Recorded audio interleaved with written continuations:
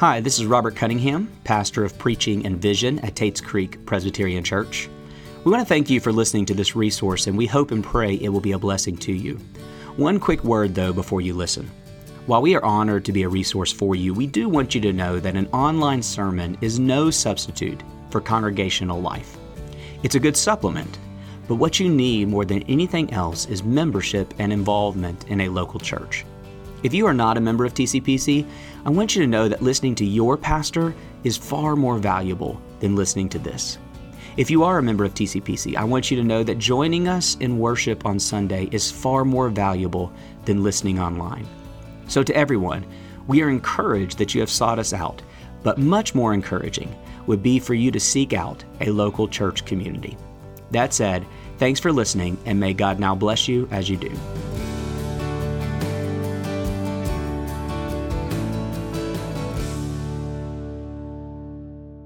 Our New Testament reading this morning comes from Matthew chapter 15, verses 21 through 28. And Jesus went away from there and withdrew to the district of Tyre and Sidon. And behold, a Canaanite woman from that region came out and was crying, "Have mercy on me, O Lord, Son of David. My daughter is severely oppressed by a demon." But he did not answer her a word.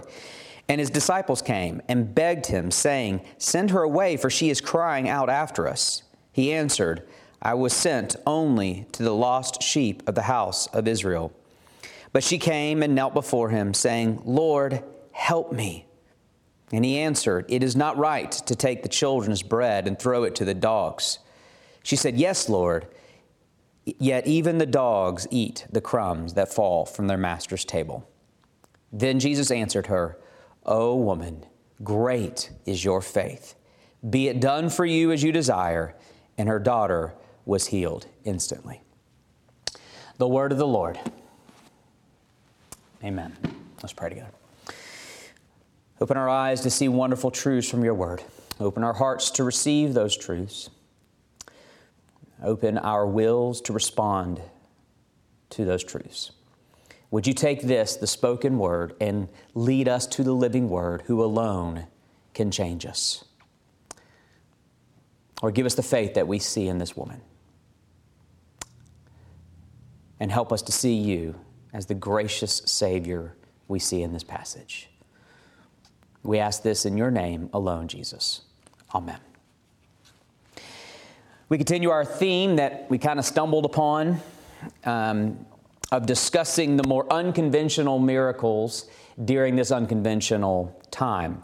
This one comes at a request. Someone once asked me about this one in particular because it has always confused her, and it's not hard to understand why. Jesus speaks in the passage in a way that we are not used to hearing him speak. In fact, he sounds downright mean on the surface.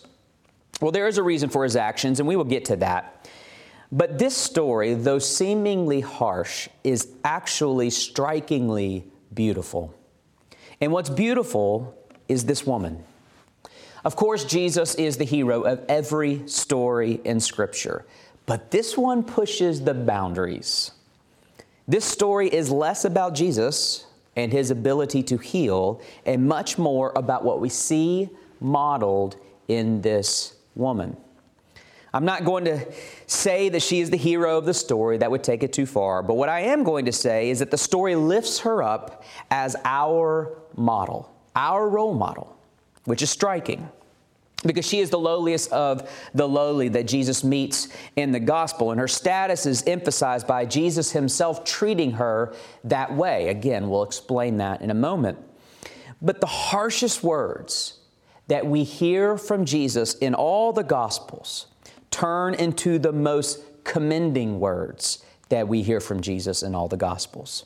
The one we are tempted to look down upon becomes the one Jesus demands we look up to.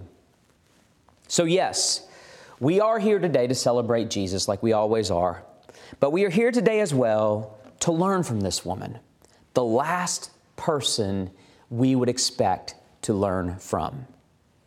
And what we see in her are two foundational truths that are the model of what it means to be a follower of Jesus.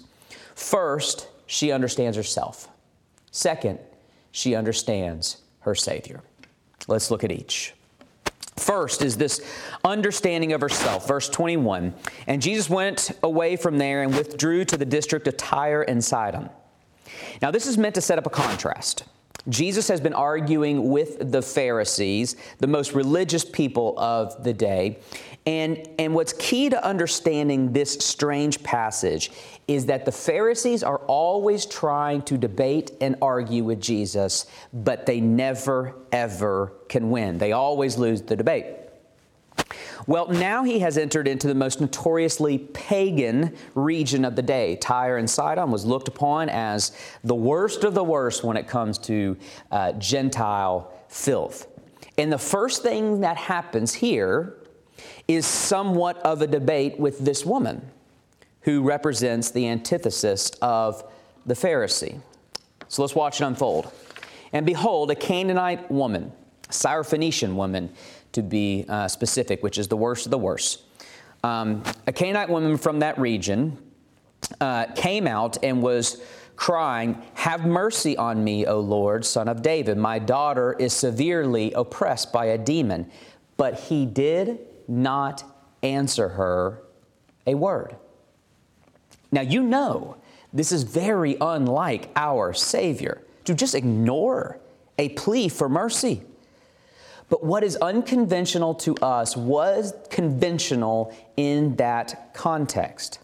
A Jewish rabbi was to ignore a Gentile like this. It would be beneath him to even acknowledge her. In other words, he's doing exactly what was customary in that day, and in so doing, he is setting everyone up for his lesson. His disciples came, begging him, saying, "Send her away, for she is crying out after us." So the disciples are asking for a healing, but it's a token healing. Not out of compassion, but out of inconvenience, basically saying, "Could you just give her what she wants? She's driving us crazy." 24, he answered, "I was sent only to the lost sheep of the house of Israel." Again, this is customary Jewish thinking, that the Messiah was only for Israel, to save Israel and triumph over pagan Gentiles. Verse 25, but she came and knelt before him, saying, "Lord, help me." And he answered, this is tough to read from Jesus, isn't it? "It is not right to take the children's bread and throw it to the dogs." Okay, now this is getting really out of control. Never would we imagine Jesus talking like this to this poor woman pleading for his mercy. What's he doing? Again, he's doing exactly what they, meaning the religious of the day, wanted him to do. The Jewish expectation was that the Messiah, their hero, their champion, would come and triumph over all the filthy dogs. Dogs was their favorite term to use for Gentiles. Would triumph over the dogs and give his children, the nation of Israel, their rightful place as rulers of the earth. Well, when Jesus comes and claims to be the Messiah, he is rejected by his own people, particularly the Jewish leadership. Why is that? Because he is not the Messiah they expected or wanted. There is only one instance, one moment, one sentence where Jesus acts like the Messiah they all wanted. And it's this verse we have before us. If he would have acted like this all the time, the Pharisees would have loved him. The Jewish establishment would have embraced him. And so, after debating the Pharisees, he goes and acts like a Pharisee. "No, I'm not going to heal your daughter. That would be like giving bread that is meant for my children, the children of Israel, the ones I really care about. It would be like me giving what I have to provide to dogs. This is not for you, dog. This is for Israel." What is he doing? This is not the Jesus we know and love. Well, what he's doing is he's setting her up. He wants everybody to learn not from the religious Pharisees, but the pagan female Gentile. He wants them to watch her respond to the stereotypical religious language in order to show them and us what true religion looks like. How will she respond? Amazingly, she owns it. Verse 27, yes, Lord. Is that not incredible? In contrast to the Pharisees who get so defensive and indignant at his challenges, she just courageously admits, it's true. You're right. Compared to you, I'm like a dog at your feet, and you shouldn't give me anything. In fact, I shouldn't be here asking for anything. In fact, I just shouldn't be here. You're right. In other words, she understands herself. Unlike the Pharisees' religion, or any religion for that matter, which says, because of my credentials, I ask of God, this woman, as the antithesis of religion, admits she has no credentials. It is not right to give bread to dogs, and she actually says, I know, yes, Lord. I have no credentials to bring to you. I have no right to ask of you. I have no business even approaching you. Indeed, Lord, I am like a dog at your feet. But now notice what she does next, and this is so important. She doesn't just stay there, wallowing in who she is. You're right. I'm a dog. I'm so sorry to bother you. What was I thinking? Woe is me. I'm pathetic. No. Instead, her understanding of who she is gives way to her understanding of who Jesus is. That is to say, she knows herself, but she also knows her Savior. And that's when things get really interesting. So let's go there. She understands herself, but next she understands her Savior. Continue on. Yes, Lord. Yet even the dogs eat the crumbs that fall from their master's table. Do you understand what she just did? This story is fascinating, truly unlike any encounter in all the Gospels. She literally just entered into the parable and one-upped the Lord Jesus. Remember, Jesus has been debating the Pharisees, right? And they stood no chance against him. Jesus leaves everyone speechless, even his disciples.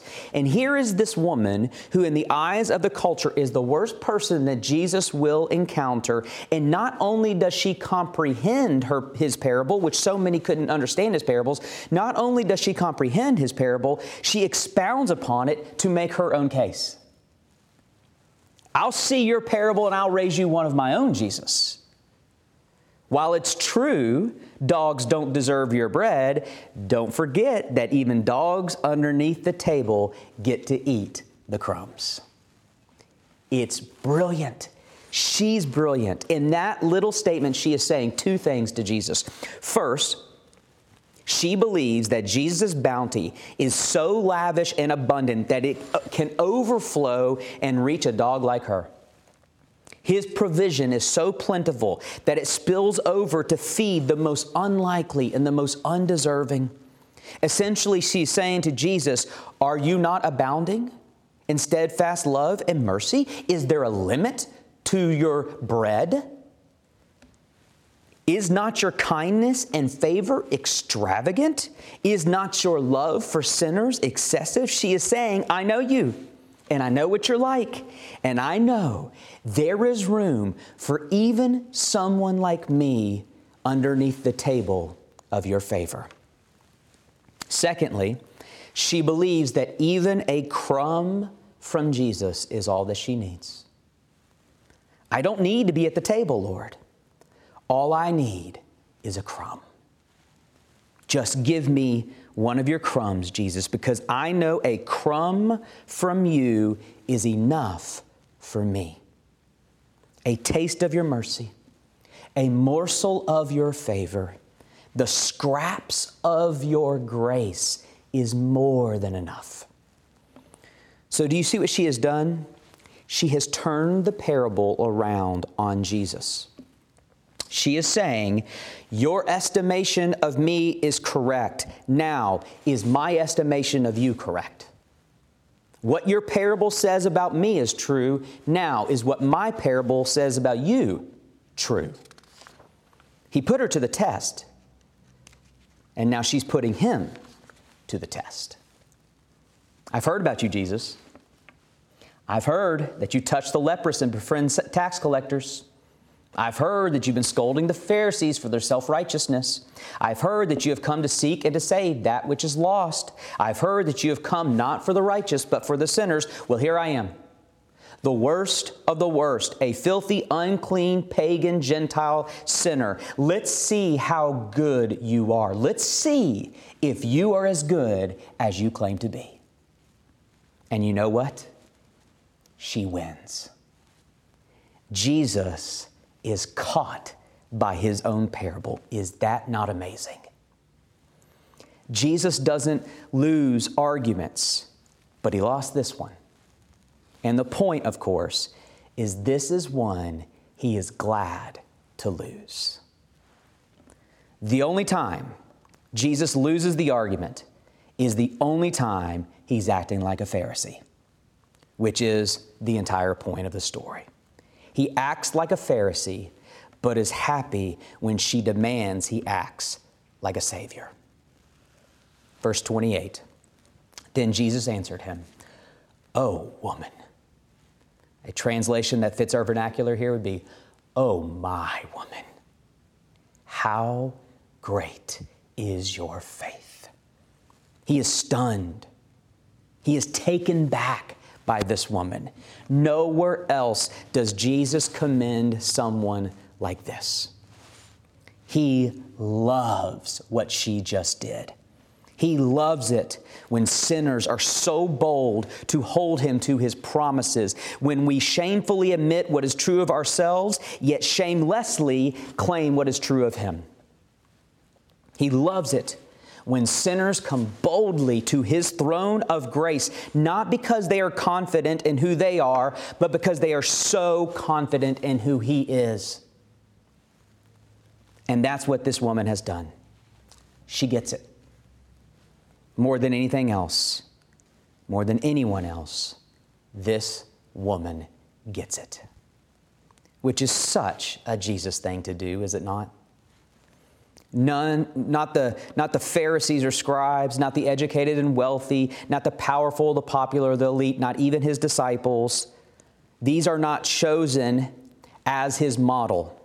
Instead, the lowliest of people in the Gospels becomes our model of faith. So let's learn from her, shall we? That's why we are given this story, to learn from her. And what we see in her is, again, the perfect balance of right estimation of herself and right estimation of her Savior. Now, some of us need to learn, point one, some of us need to learn from the way that she views herself. How do you view yourself?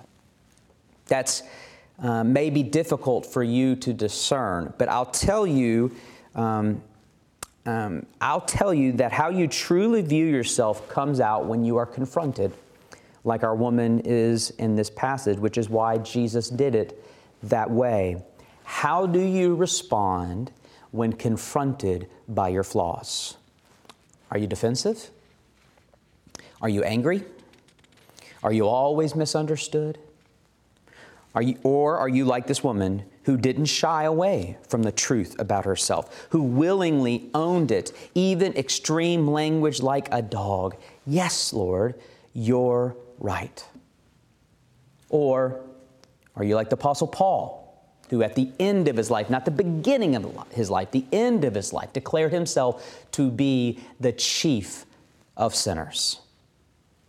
Is this you, or are you just defensive? May the prideful among us learn from this woman. She didn't hide behind self-constructed masks. She didn't argue her case. She didn't make excuses. She didn't point out the flaws in everyone else and compare herself to others. Instead, she just told the truth. She owned the truth about herself. Now, some of you would say to me, I've got no problem with that. In fact, it's what I do best. All day long, I dwell on my failures and my perpetual self-loathing. Perhaps, like this woman in our passage, you have spent your whole life being treated like a dog, and now it's all you know. It's the only way you know to view yourself. You literally hate yourself. Well, you need to learn from this woman's view of her Savior. Look at her confidence before the Lord. Some would even call this impudence. How can someone with such a low view of herself be so brazen with the Lord? She has such a high view of Jesus. She has more confidence in His abilities as a Savior than her abilities as a failure. She knows how bad she is, but she knows how good He is. And she believes with all her heart that His goodness exceeds her badness. She is saying, because of who I am, I should never ask anything of you, but because of who you are, here I am to ask. So all self-condemning, self-loathing souls, you need to put Jesus to the test, like she did that day. Say it to Him. Hold Him to His promises. Jesus, you said that you came for sinners. Well, I'm holding you to it. Here I am, the worst of the worst, the lowest of the lowest, destroyed by sin. My sins and the ways that I have been sinned against, it's just a mess. But you have promised grace. And I know you cannot lie, so you must have me. You have declared yourself to be abounding in steadfast love and mercy. Well, here I am for that love and mercy, and you have to give it to me. Or if you're not prepared to be so audacious with Jesus, then be honest with Jesus. He can handle that. Tell Him you don't think He's good enough for someone as bad as you. Tell Him His blood isn't powerful enough for sins like yours. Tell Him your failures are stronger than His promises. Tell Him your trauma is greater than His healing. Go ahead and say it to Him. And I think His Spirit will help you see how silly you sound. The prideful among us need this woman's estimation of herself. The despairing among us need this woman's estimation of her Savior. She is the antidote to both pride and despair, which is why Jesus commends her to us. And thank God that this is so. What if Jesus promoted the Pharisee? What if after one of these encounters with the Pharisees, Jesus said, "Oh, my Pharisee, how great is your faith." That's what every other religion promotes. The most religious, the most disciplined, the most moral, the most devout. These are the ones that religion rewards. And do you know what that does? The opposite effect. It doesn't undo pride and despair. It promotes them. Pride, because maybe you are one of the ones who's actually strong, disciplined, zealous enough to pull off the religious thing. Or despair, because you're like most of us and you can't pull it off. But friend, the Pharisee is not our role model. This woman is. Isn't that freeing and amazing that Jesus holds this up of what faith looks like? If this is what Jesus wants from us, then it requires two things. I have to admit I'm a mess, and I have to believe that Jesus is stronger than the mess. I can do that. That's something I can pull off. By the way, if you're watching in as someone checking out Christianity, you do have to admit this is oh so compelling when it comes to religious claims. And you may have stumbled upon the greatest news you have ever heard. Fundamentally, Christianity asks two things of you. Can you own who you truly are, and can you embrace who Jesus truly is? To all of us, I want to close by asking all of us two questions. And I don't mean that rhetorically, by the way. I mean, I want you to actually answer them out loud wherever you are. If you are a member of TCPC, you have already answered these questions before because everyone who becomes a member in a PCA church answers these questions. And I thought of them because they are what is modeled in this woman. They are the proper balance of knowledge of self and knowledge of Jesus. And they're the first two questions we ask every member. So question 1 is the first point of my sermon. Question 2 is the second point. I'm going to ask them, and I actually want you to respond, maybe for the first time. Do you acknowledge yourself to be a sinner in the sight of God, justly deserving His displeasure and without hope, save in His sovereign mercy? Do you? Do you believe in the Lord Jesus Christ as the Son of God and Savior of sinners? And do you receive and rest upon Him alone for salvation as He has offered to you in His gospel? Do you?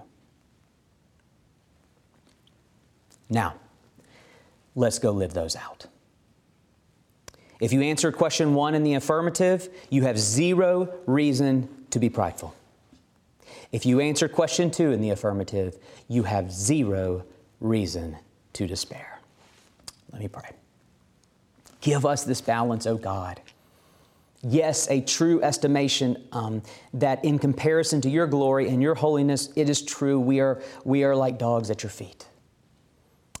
But Lord, in view of your mercy, in view of your grace, in view of your gospel, in view of your promise, in view of who you are, which is love, we are audacious to claim your promises and hold you to them, which you love us to do. And so may we go forth, Lord, with this proper balance. Let there be no room for pride, and let there be no room for despair. In Jesus' name, amen.